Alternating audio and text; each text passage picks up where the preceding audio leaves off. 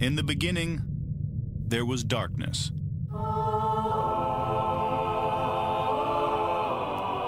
Then, there was Paul Brown. Paul Brown transformed the game. Hello, Paul Brown here.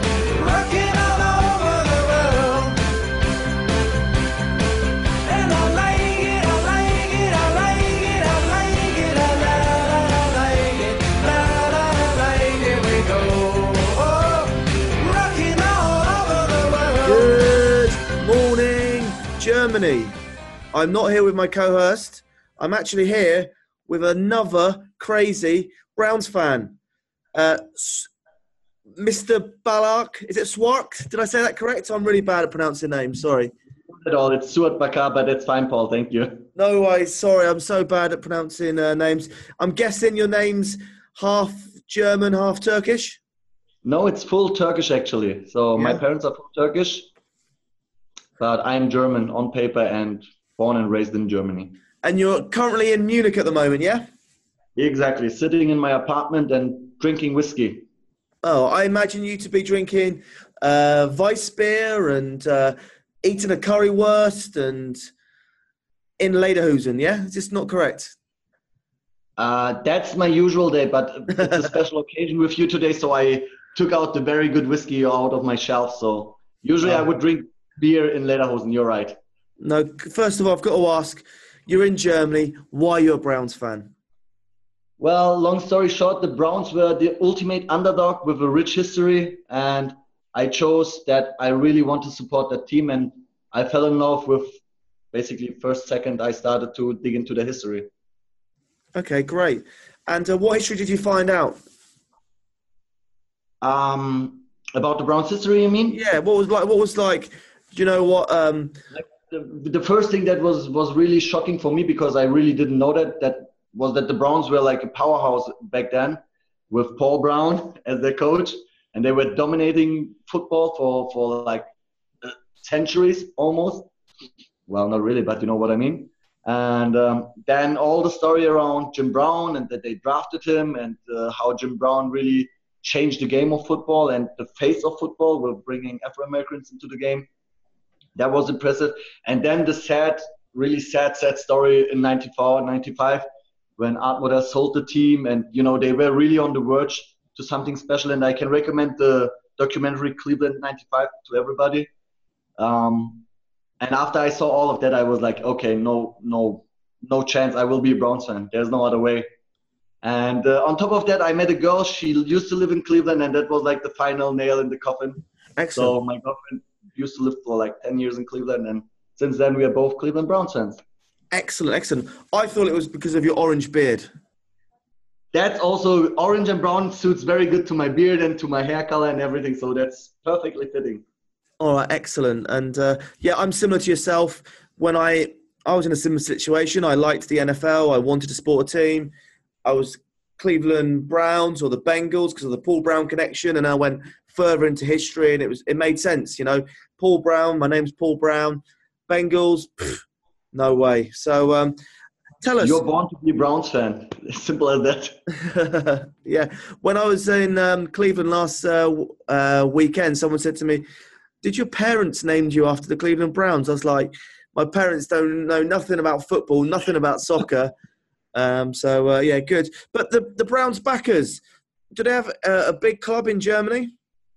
So I registered like maybe 2 months ago for 2 clubs in Germany, but they seem to be very small, and I really never saw any activities out of them. I connected with, I think, the owner of one of them on Twitter, but we didn't have much exchange yet. But I'm actually planning to change that. So I would like to make it a little bit more active for Germany, because it seems to be huge, or big, not huge, big.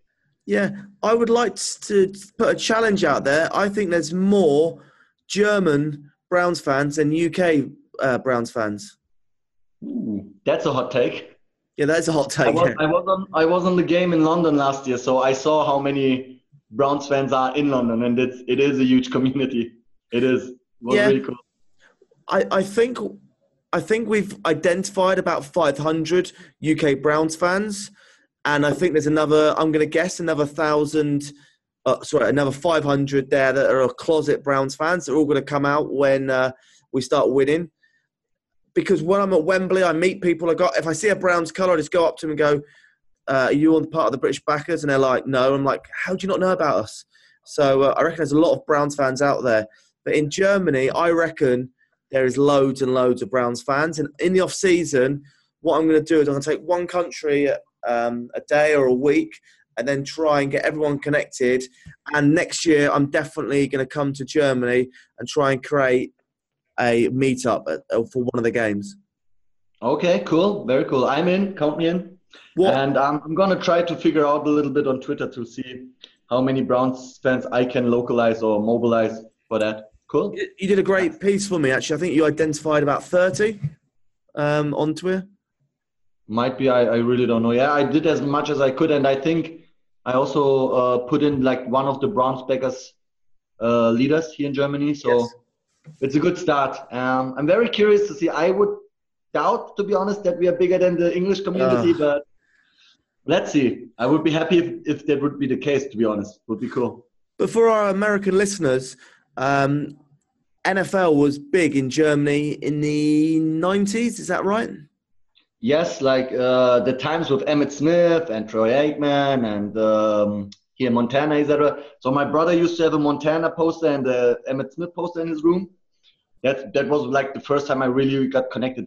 There was he also was a big or huge Michael Jordan fan. So there was the start when I got into the American sports a little bit. Then obviously with all the Madden games, that's like the first touch base for any European fan is Madden for NFL. And like just recently in 2014, I think it started, or maybe 15, they have like every Sunday 2 to 3 games on free TV in Germany. Oh, wow. And like it's really a big thing and getting even bigger and bigger from week to week in Germany. And that's how everything started, that I really needed a team. And that's why I'm a Browns fan now, because I watched like without a team, it's not much fun. But once you start cheering for a team, it's way more intense. So in Germany, you get free NFL on your TV. Mm-hmm. They have like 2-3 games every Sunday. Wow. Has the Browns been on TV yet this season, or? No. This year it was once. Last year, 0 games. 0 games of the Browns last year. This year it was once. And I don't know which. So you really just know like a few days beforehand which games will be shown on Sunday. So it might be that we will see more just because of bake and shake. Okay, good. Well, in England, we have to use Game Pass, or we get it on Sky TV, like a premium sports channel. Do you have Game Pass yourself or not? Yeah. Okay, great. Because I'm always watching the Browns. I have the Zone as well, so I could watch the Red Zone, but no way. I didn't miss any game of the Browns since the beginning of 2016. Yeah, I think with Game Pass, it's impossible to. You can just watch it anytime, and yeah. All right, great. Straight into the Browns questions. Super Bowl. What body part are you willing to give up? So, to be honest, I would give basically up everything that I have doubled. So I would go with a kidney, a lung, and 1 eyeball, because I would look really cool with an eye patch. Yeah, actually. You look like a German orange-beard pirate. Yeah, or German eye-patched Viking. Oh, yeah, okay. That's good as well. So you said you give up everything that you got 2 of. What about your ball bags? I would. So if we win the Super Bowl against, like, I don't know, the Packers or like a huge team, and like with a shutout, then I would consider giving up 1 testicle, because after that game, my other testicle will grow like 10 times the size. Who cares? All right, excellent. And who in the Browns organization would you most want to go for a drink with? So currently I would have to say it's John Dorsey, just because I would like to peek into his brain and see what his thoughts are for the upcoming season and all the development with the head coach. Other than that, if it would be a neutral question, it would be probably Z for Segura. Good man. The people's champion. And if I have to pick a player, it would be probably Kirksey, because he's the longest tenured Brown. So he might have the most Brown stories out of the whole team. Yeah, okay. Makes sense. And do you think, is Kirksey going to come back this season, do you reckon, or not? No, I don't think so. He's No, on he's done, IR, isn't so I'm not Yeah. even sure if he can anymore. You Yeah. have to stay on IR for at least 8 weeks, I think. So he's So done. I'm Yeah. not really sure. I don't think so. Doesn't make much sense. Unless we are going to the playoffs, then we might see. Yeah. No, yeah. And what do you? Any names that you're interested in for the head coach position? Oh yeah, there are many, but so right now on my short list it would be Carmichael, Yeah. Bieniemy, two offensive coordinators that I think are doing like an incredible job this season. I would probably consider Greg Williams as well, depending on how the season ends. So it really depends what we are doing the next 5-6 games and if we are going to the playoffs. But like the last 2 games, it was really really good. And I like what Kitchens did. I like what Greg Williams did, and our defense was like lights out last week. So How why many? not? We've got 6 win. We've got 6 games left. How many wins do you think we should need to keep with Kitchen and Williams? So I think we will win all 6 of them. So I would say 6. Legend, absolute legend. Okay, great. Okay, good. We've got some hard away games. As I keep saying to Jack, we haven't won an away game for what, 3 years? Something Yeah, but stupid. that will be changed on Sunday, and no one's gonna talk about it anymore. So who cares? We're gonna win all divisional games this season. The rest of the division games, both Bengals games and the Ravens game. Noted. Hot take from me. Wow. And talking about the first 4 picks for next year, what 4 picks do you want first in the draft? So, as it's a very rich D-line class, I would probably go with best player available, and in this case, it will be to 90% sure a D-line player. Yes. Depending on how Harrison and Robinson develop throughout the last 6 games, I would consider O-line. If we don't have really a glaring need there, I would go probably with a skill player in the second round. Something like Josh Gordon, a very athletic superhuman that is maybe not as polished as a receiver yet.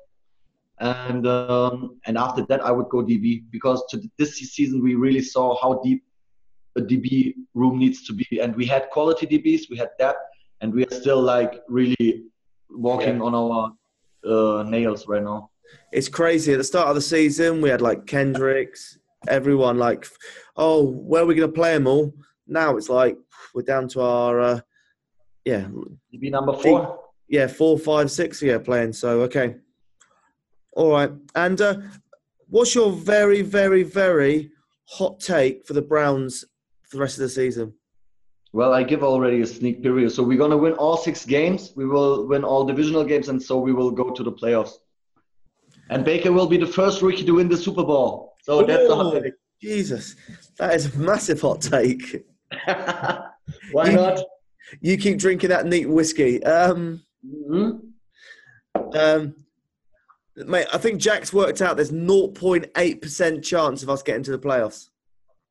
If there is 0.1% chance, there's a chance. As long as you have a chance, it's the NFL. You never know what's going to happen. You just have to watch all the Bills wins that they have. It's like that was impossible that they're going to win any game, and they still managed to win like against the Vikings, which is still unbelievable to me. Yeah. I think I agree with you. If there's a percentage chance, there's still a chance. And exactly. Yeah, let's see what happens on Sunday. What's your score prediction for Sunday? So I would probably go with 32-28 for the Browns. Okay. It will be a high-scoring game, in my opinion. Yeah. Did you watch the Monday night game? I actually watched like the last 5 to 10 minutes, like the final, because I woke up and couldn't sleep anymore. And when I sleep, I always have the zone. Yeah, okay. I never have a network next to me. So when I woke up, I started the Game Pass and watched the game. It was crazy. I honestly have to watch the full game or the highlights still. Didn't manage it. But that's one of the first things I'm going to do once I'm in bed today. It's the first game that both teams have scored 50 plus. I know. It was crazy. But both of them, Goff and Mahomes, like they are 2 superstars for the future, or 2 superstars for the next decade in the NFL. They are awesome. And with McVay and Andy Reid, they both were very lucky with their coaches. And they, what I always say with rookie quarterbacks is if you come into a situation where you have an established surrounding, it doesn't need to be a good surrounding, but an established one, like a solid coach that is there for many years, a system that is implemented for many years. You can be the one to, lift that team up. If you come into a situation as most of the Browns quarterbacks or rookie quarterbacks, where you have to change like mid-season, after the season, and you have like 3 offensive coordinators in 2 years and like revolving players around you, there's no chance that you will be good. And I'm very, very, very impressed what Baker did with what he has right now, because it will just get better. And this man will change our future. I knew it before the draft, and I'm so happy that we took him. Did you want Mayfield number 1, or did you want another quarterback? No, I said number 1 Mayfield. I basically was like, I had 3 quarterbacks when I started to dig into the draft process. It was Jackson, and to be honest, Rudolph and Mayfield. So all my 3 top 3 quarterbacks ended up in the AFC North. I know. Which is a little bit terrifying to me. But Mayfield was then, like, after a little bit of digging, he was my number 1 until the draft, and I'm so glad we took him. It was a no-brainer to me. Yeah, I was Darnold number 1, and then Mayfield number 2. I don't know. I was never really impressed by Darnold. He seems to be really good. So what I saw so far was solid, but I was really never impressed. I always thought, like, if I would be a player in a team that really never wins, would I want to play for a quarterback like Darnold? And I always said no. I would probably not take him very serious in the locker room. But with Baker, I could see myself sitting together, making some fun, and even in the rough games, I would just grab my crotch and scream with them. Maybe it's like a personal fit or taste. I don't know, but I'm glad we took him. I'm so glad. Well, here's a hard question for you today. You're Dorsey. Would you do a straight swap Mayfield for Mahomes or Goff right now? Not for Goff. For Mahomes, I would consider it maybe, but I don't think so.